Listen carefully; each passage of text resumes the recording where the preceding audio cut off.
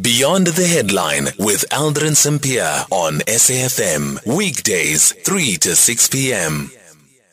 22 minutes after 4 o'clock, we're in conversation next with the MEC of Education in Limpopo, Mavhungu Lerule-Ramakhanya. So as many pupils around the country celebrate passing matric and moving on to the next chapter in their educational journey, some pupils are disappointed with their marks and not sure what their options are to rewrite the examinations to improve their marks. To tell us more about the Department of Education in the province and how the department is supporting pupils, we are joined by the MEC. MEC, good afternoon. Thank you so much for making time for us and congratulations. Thank you so much and good afternoon. And yes, we really appreciate the congratulations. What would you attest that leap to? 7.4% increase, the biggest increase of any province that has been recorded in 2023. What would you say is behind it? I need to really start by saying thank you so much to all the Limpopo stakeholders. You'll remember last year when we went out and motivate the class of 2023 and says the quality teaching and learning is the one that really will push us to a different narrative as a province. And we want to really appreciate all our educators. The teacher was in class. The learner was actually also in class, and the combination of the two with the support of the curriculum advisors and all of us as team education have seen us rising to this number. So we've seen now also an incredible jump from KwaZulu-Natal, which is now the second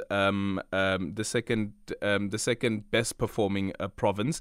What do you think the possibilities are of Limpopo even going further up the ranks?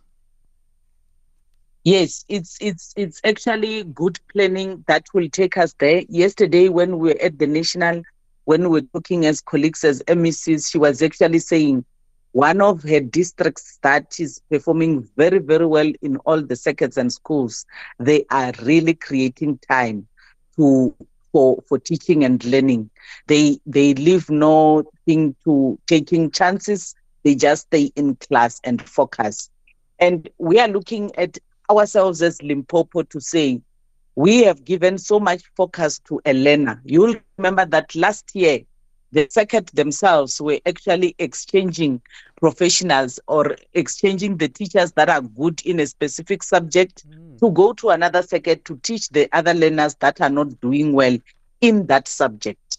And if we are to also bring in an intervention to say with the partnership with our universities, can't we then do extra support for the educators themselves with the curriculum advisors, just to give them just that support in the subjects that they are teaching? And we feel this year, 2024, as we declare it our year of academic excellence, that can be possible for us to go up there. Remember, Limpopo can do well, and now we have got all our districts above 70. So everyone, when we increase the percentage, it will be that we are increasing a percentage even for the overall of the province. We have also assessed in terms of circuits. We no longer have our circuits that are not performing. They are not more than 30. So out of 151. So you can see that if we zoom in, focus, and give support to both the educator and the learner, we are going to really make it. Yeah. During the technical briefing, MEC, the DG also highlighted an issue with Limpopo when he was noting that there has been a decline in enrollments in Limpopo. Have you done research to look at what could have caused that? In our own analysis, as he indicated in the technical briefing, it was that if we can give example with the learners that we said they wrote, which is 94,000, and the exit ones now we are accounting to 93,000. We also wanted to know on Tuesday when we did our own briefing to say, where are these children? One, you will find that some of these learners are the ones that will be repeating now because maybe because of another situation or the other or sickness, they did not write a subject or two subjects. So they will be taken as if they did not write because they have not completed. some of the students will be those that for no reason they might not have shown up for the examination, but we are also tracing to say it cannot be all of those that you will say these were the circumstances.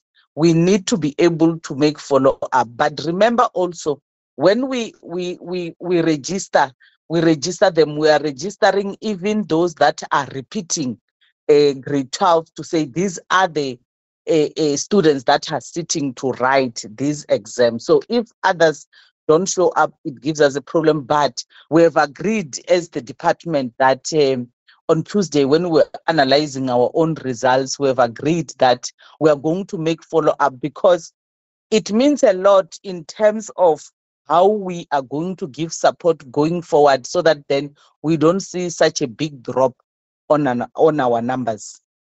And the advice then, MEC, to the pupils who didn't make it and the ones that you're speaking about now as well, what can they do? What's the second chance program? How do they get enrolled?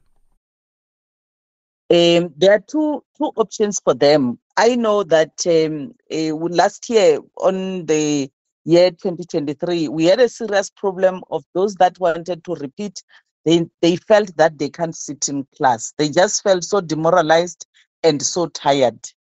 And one of the things why we'll say to them, yes, we may say schools are full and all that, but if a learner wants to go back to class, one, it will help them to have teaching full time.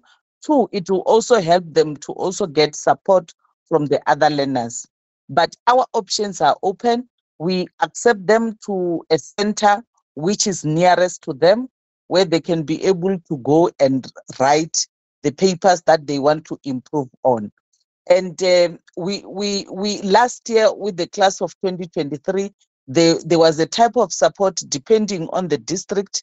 There was a type of support that the students that have registered to rewrite will make follow up on them to make sure that they still exist, because if they go register, then go to another province, on our side, we remain with a big number and they are no longer there. So it's opened now.